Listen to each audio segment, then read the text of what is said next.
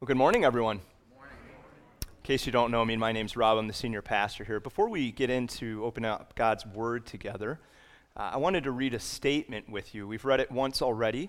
It's called The Word Made Flesh. It's a Christological statement put on by Ligonier Ministries, where it just tells us truths about Jesus. And we've been going through this series, Who is Jesus? So I thought this would be appropriate. So we're going to put it up there on the screen, and I would ask you to read along with me. We confess the mystery and wonder of God made flesh and rejoice in our great salvation through Jesus Christ our Lord. With the Father and the Holy Spirit, the Son created all things, sustains all things, and makes all things new. Truly God, he became truly man, two natures in one person.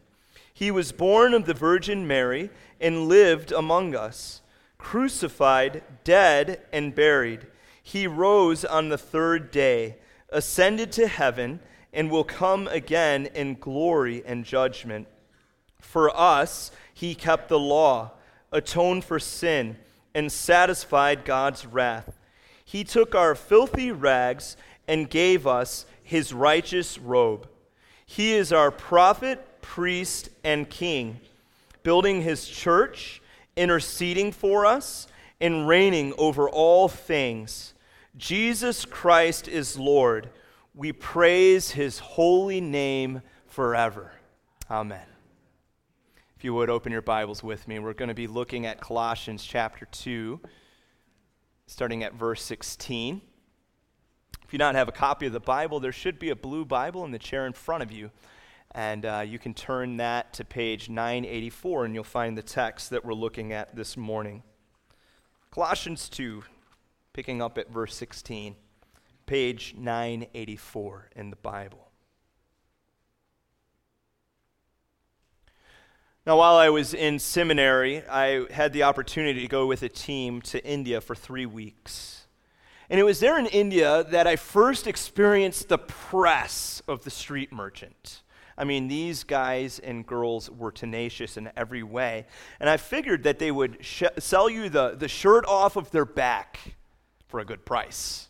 I mean, everything was for a good price. Only it wasn't a good price. It was a ripoff, and they knew it, and you were American, so they figured you'd fall for it.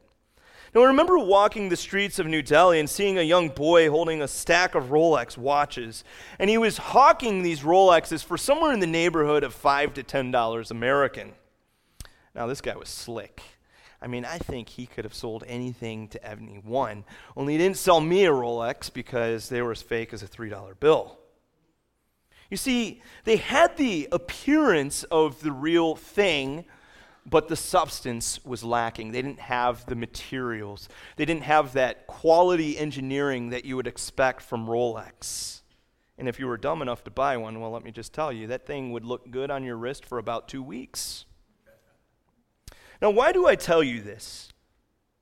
Well, because like Rolexes, or these fake Rolex, or the real Rolex, there is a real Christian faith. It's life-giving. It's transformative. And it will lead you to the best sort of life possible. But then there's all these like $5 and $10 cheap knockoffs that are out there. That's why I have conversations with people who say things to me like, I don't want anything to do with religion. It promised me the moon and it gave me a McDonald's hamburger. Or that $10 version of religion that tells me if I was just to follow a list of rules and the list just seems to keep growing. And when I follow it, all I do is feel guilty all the time. I just don't want anything to do with that stuff. Well, here's the deal. I hate to break it to you guys, but you were sold something fake. You see, the fake thing breaks down. The real thing never breaks down. And that's what Paul is going to make us aware of this morning as we look at our text. You see, the Colossians were peddling, these false teachers peddling fake Rolexes to the church. Now, here's the deal. The devil knows what he is doing.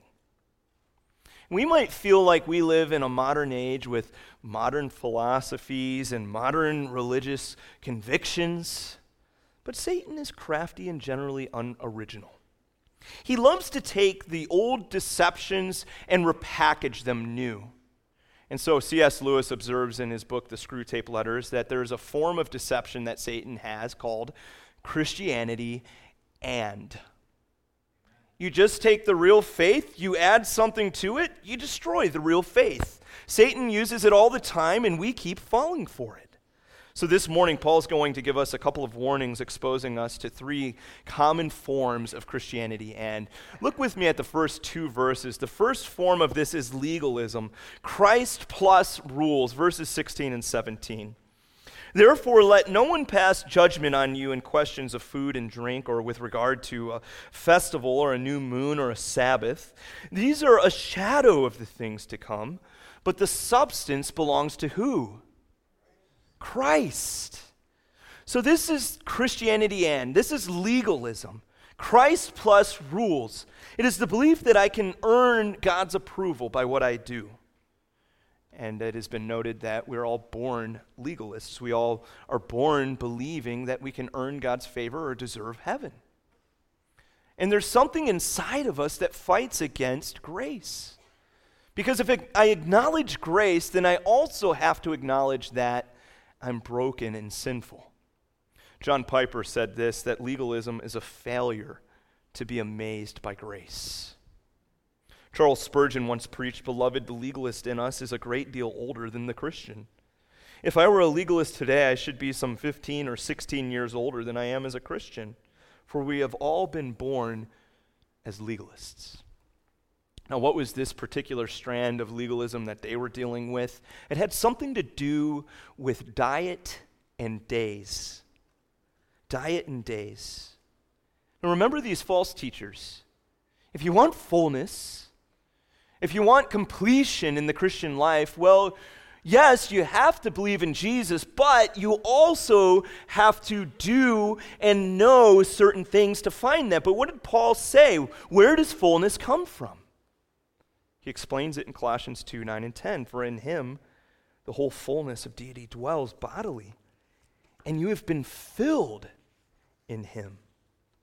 To be filled means to be complete, to lack nothing. Remember, Jesus plus nothing equals everything. So why were certain foods and drinks restricted? Well, who knows? Might have had something to do with Jewish dietary restrictions. When you get into the New Testament, Paul had addressed some food issues multiple times. There's this example in the letter of Romans where there's a vegetarian group and a meat-eating group. Romans 14, verses 2 and 3, Paul says, one person believes he may eat anything, while the weak person eats only vegetables. Let not the one who eats despise the one who abstains, and let not the one who abstains pass judgment on the one who eats, for God has welcomed him. So we see here the two factions. There's the vegetarian group, and there's those who eat at the Brazilian grill. And they like their meat extra rare. Now, the issue was that the vegetarian group believed that they shouldn't eat meat because, well, you didn't know if this was offered up to an idol. But Paul would later say in 1 Timothy 4:4, don't worry about those kind of things. God made everything.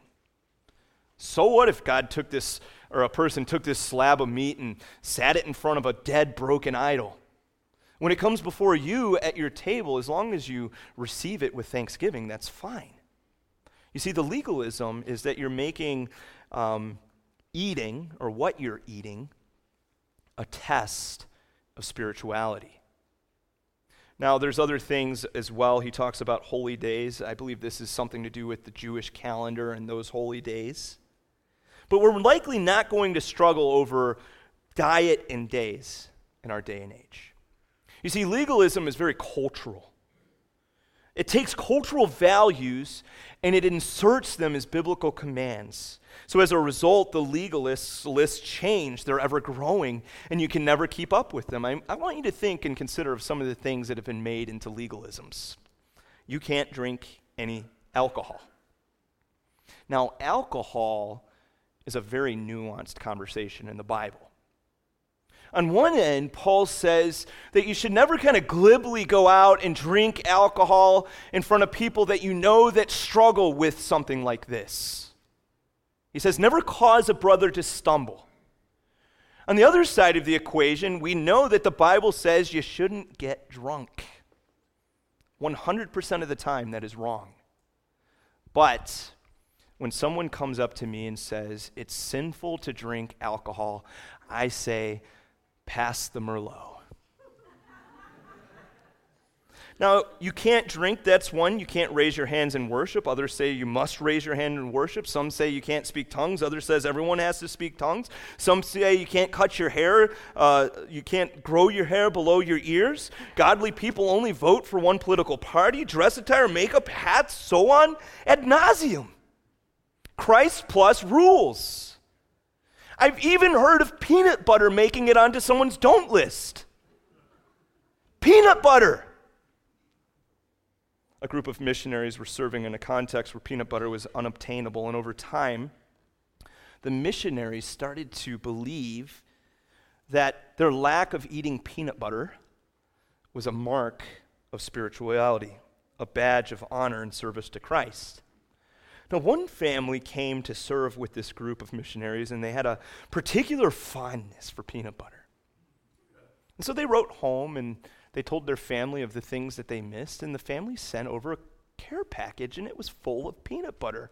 And what did this family do? Well, they dived into peanut butter. But the other missionaries took exception to their unwillingness to sacrifice for the gospel. They thought, we are willing to give up anything for the cause of Christ. Why can't they? And so the peanut butter eaters started getting ostracized by the non-peanut butter eaters.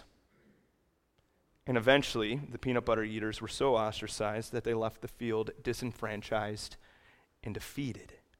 Did you catch that insidious thought process? We are willing to give up everything for the cause of Christ, and basically, they are not.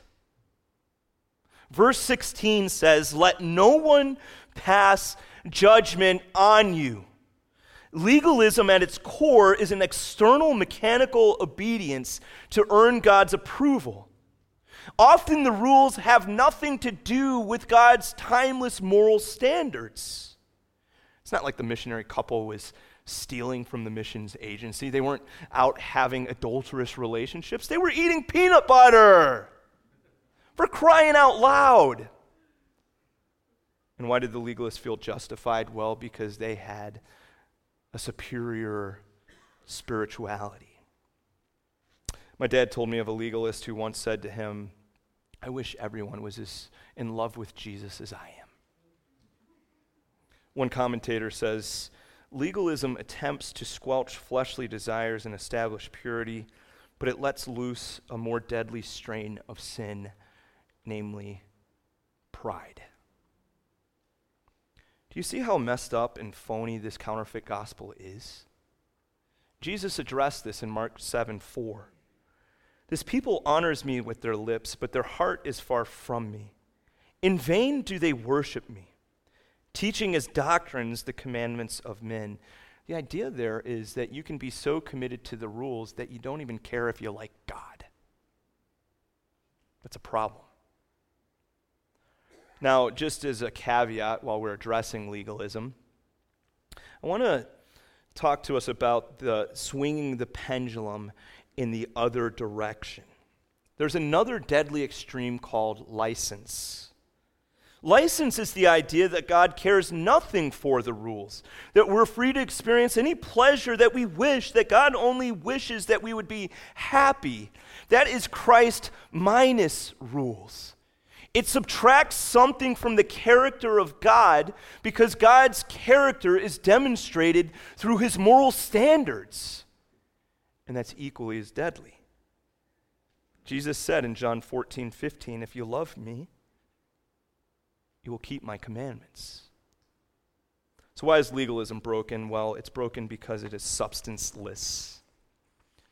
Referring to those diet laws, those holy day celebrations, Paul says in verse 17, these are a shadow of the things to come, but the substance belongs to Christ. The rituals were shadows that pointed towards Christ. The Passover pointed to the Passover lamb. The bread of presence pointed to the bread of life. The festival of lights pointed to the light of the world. Paul is saying once you have the real thing, you don't go back to the fake thing. You have fullness. You have something better.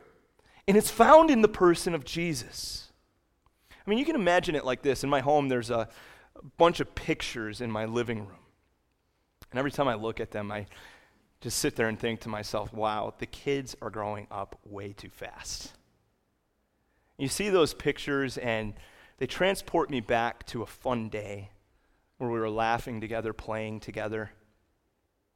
Now, what would you think, though, if you came into my house and you saw me staring up at the pictures and just kind of laughing and relating to the pictures and enjoying my time with them?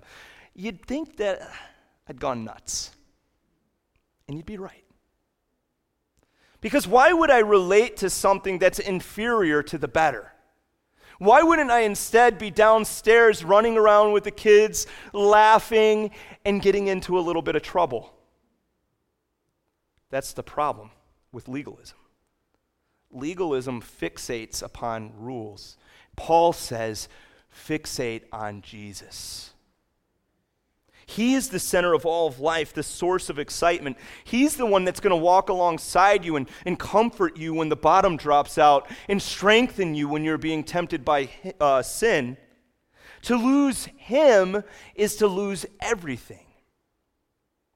Which leads me to ask, are you fixating on shadows? Why do you come to church? Is it just to check a box? Or is it to meet with the risen Lord?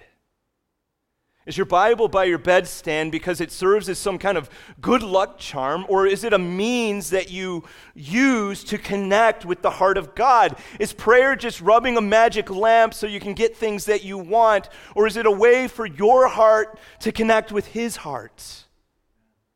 See, legalism is substanceless. It's mechanical. Jesus is the reality. Let's move on to another phony. Mysticism. Christ plus, and you can even say subjective experience. Look at verses 18 and 19. Let no one disqualify you insisting on asceticism and worship of angels, going on in detail about visions, puffed up without reason by a sensuous mind, and not holding fast to the head, from whom the whole body, nourished and knit together through its joints and ligaments, grows with a growth that is from God. So mysticism, verse 18, Paul's talking about a form of mysticism here. Christ plus you have to have subjective experience. Now, I think there's a healthy form of mysticism, the idea that allows for the supernatural. It doesn't deny the fact that God speaks to people through visions and dreams. It allows for God's ministering agents, his angels, at work in the world. But the form that Paul is addressing here is a spiritual mysticism that is phony, brain dead, and arrogant.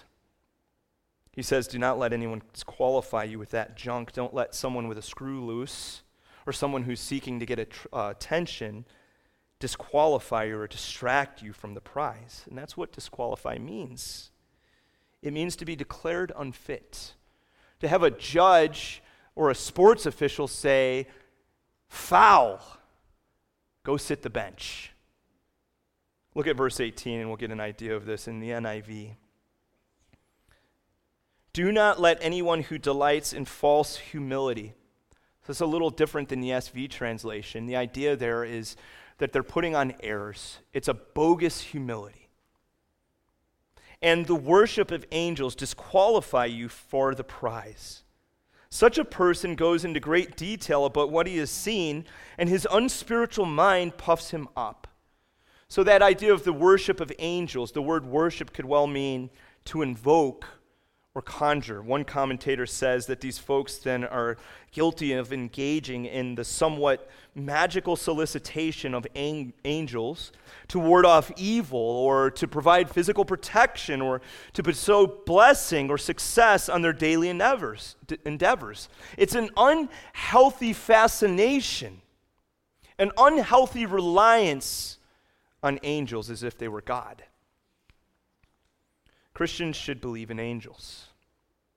Hebrews 1:14 tells us that they are God's ministering spirits. They were created by God for the glory of God, as all things were. Remember what Colossians 1:16 said about Jesus? For by him all things were created, in heaven and on earth, visible and invisible, whether thrones or dominions or rulers or authorities. All things were created through him and for him. Though we should believe in angels, we must avoid, though, the extreme called angel mania. Now, I know some of you are like, don't go there. That was my show. I'm going there. Today, there can be a sort of fanaticism associated with angels. Books, pendants, knickknacks, paraphernalia, TV shows, movies. There's even enthusiasts who belong to angel organizations who meet together once a year in angel workshops. Why this interest? I believe it's because the human heart is searching blindly and groping about to try to find spiritual connection with God.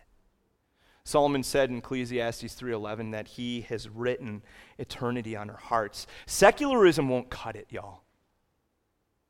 The idea that you can divorce faith from life and just go about life and everything's going to be okay, that doesn't work. And so people are searching and they're grabbing hold of anything, including angels. But angels are not God. Angels are not immortal. Angels might possess some kind of supernatural strength, but they're not all powerful. God is those things. And Hebrews 1:4 says that the Son is far greater than the angels, just as the name God gave him is greater than their name. Don't let something distract you from the supremacy and the centrality of Jesus. He also talks here about visions in verse 18, going on in detail about visions, that false mysticism, Christ plus experience.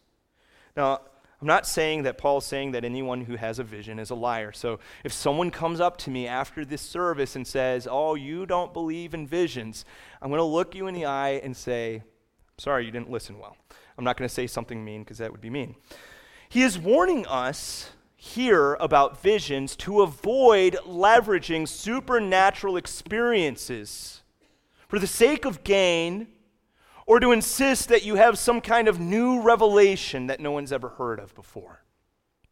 I was recently online listening to two televangelists that were promoting their visions, and they were saying that God told them that they had to have private jets. And as they were explaining why God wanted them to have private jets, one of the evangelists was spouting off, and he was like, if I'm sitting in a commercial jet and the Lord speaks to me, what am I supposed to do in front of all these people? But when I'm on my private jet, I can just say, Lord, speak. And he speaks to me. I could do that too on a private jet, I got to tell you. But the other one, here's the other one. The other one said, well, those commercial jets, those are just a tunnel of demons. I mean, you can't make this stuff up. And his net worth is $760 million. You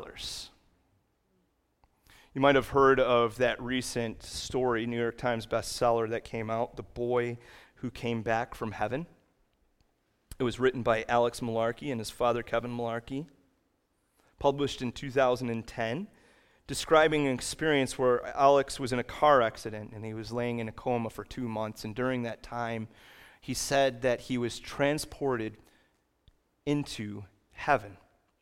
And the book describes his visions of miracles and angels and life beyond this world. Only it was all a fabrication of a young boy who wanted attention. In an open letter to Christian bookstores, Alex stated flatly, "I did not die. I did not go to heaven. Please forgive the brevity, but because of my limitations, I have to keep this short. I said that I went to heaven because I thought it would get me attention. When I made the claims that I did, I had never read the Bible. People have profited from lies and continue to. They should read the Bible, which is enough. The Bible is the only source of truth. Anything written by man cannot be infallible." Why is mysticism broken? Well, Paul explains it in verse 19. This type of mysticism distracts us. It causes us not to hold fast to the head. Who is the head? Jesus. And the body is the church, from whom the whole body, nourished and knit together through its joints and ligaments, grows with a growth that is from God. It distracts us. And this is what happens when you get distracted. You miss out on the better thing, growth. You know, Paul talks about an experience, a vision that he had in 2 Corinthians chapter 12. And I want you to just hear how he dealt with or interacted with this experience. We're going to read from the New Living Translation. He says in verse 2, "I was caught up to the third heaven 14 years ago. Whether I was in my body or out of my body, I don't know. Only God knows. Yes, only God knows whether I was in my body or outside.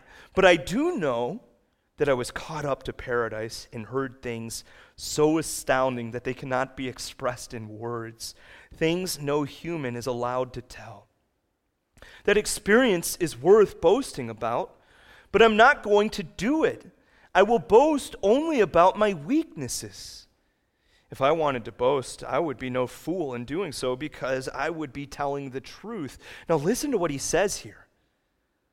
"But I won't do it because I don't want anyone to give me credit beyond what they can see in my life and my message." What was Paul's message? Christ. Did he have this experience? Absolutely.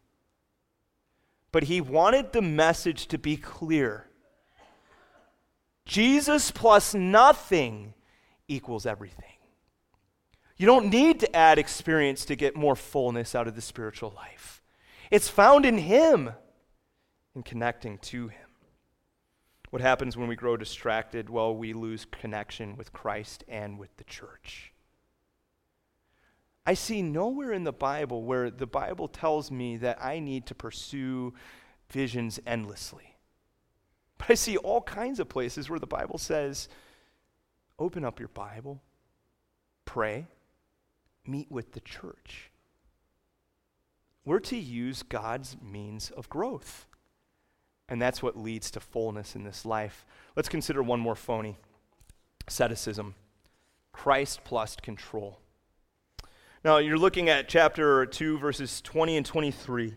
"If with Christ you died to the elemental spirits of the world, why, as if you were still alive in the world, do you submit to regulations? Do not handle, do not taste, do not touch," referring to things that all perish as they are used according to human precepts and teachings. "These have indeed an appearance of wisdom in promoting self-made religion and asceticism and severity to the body, but they are of no value in stopping the indulgence of the flesh." So asceticism, Christ plus control, it's that unhealthy rejection of beautiful and good things that God has made for the pursuit of God. Ascetics have said that they can control all kinds of things, and they reject all kinds of things: marriage, sex, parenthood, creation, even the physical body. Christ plus control. Now, in Paul's day, it was this false dualism that was created. Essentially, it was to say that the spirit is good, but the body is bad. And so the way that I feed the spirit is I reject the body. Is the body bad? Absolutely not. For in him the whole fullness of deity dwells bodily. The God of the universe inhabited a body. The body's good. Which leads me to say to this generation, because there's a lot of problems with body image today. You know, I just recently read a statistic where teen depression and suicide is skyrocketing. The body's good. Never mistreat something precious and valuable that God has made. You are a treasure to him. Why is asceticism broken? It doesn't deliver. Paul says it has the appearance of wisdom, but it doesn't actually produce the results that it says it will. It's dead. It's phony. It's false. It's broken. You can think of it like this. Imagine that my beautiful wife, Katie, you can all look at her, asked me to go out and to work in the garden, and she shows me a magazine cover, and she says, Rob, I want my garden to look like this. So you're going to go outside, and you're going to start pulling weeds, and you're going to make it look like this. That's her first mistake. She's asking me to make that happen. Now, there's a right way and a wrong way to go about things. The right way to go about pulling weeds is to get down on your hands and knees and pull out every single last weed. But then there's the way that I would go about doing it, which is to napalm the living daylights out of it all with weed killer. Now, it would work. That weed killer would kill every last weed in the garden. And I would be feeling like a champ. That is until I realized that everything else in the garden is dead too. I mean, it's just pure. He's just sleeping, Olga. Don't worry.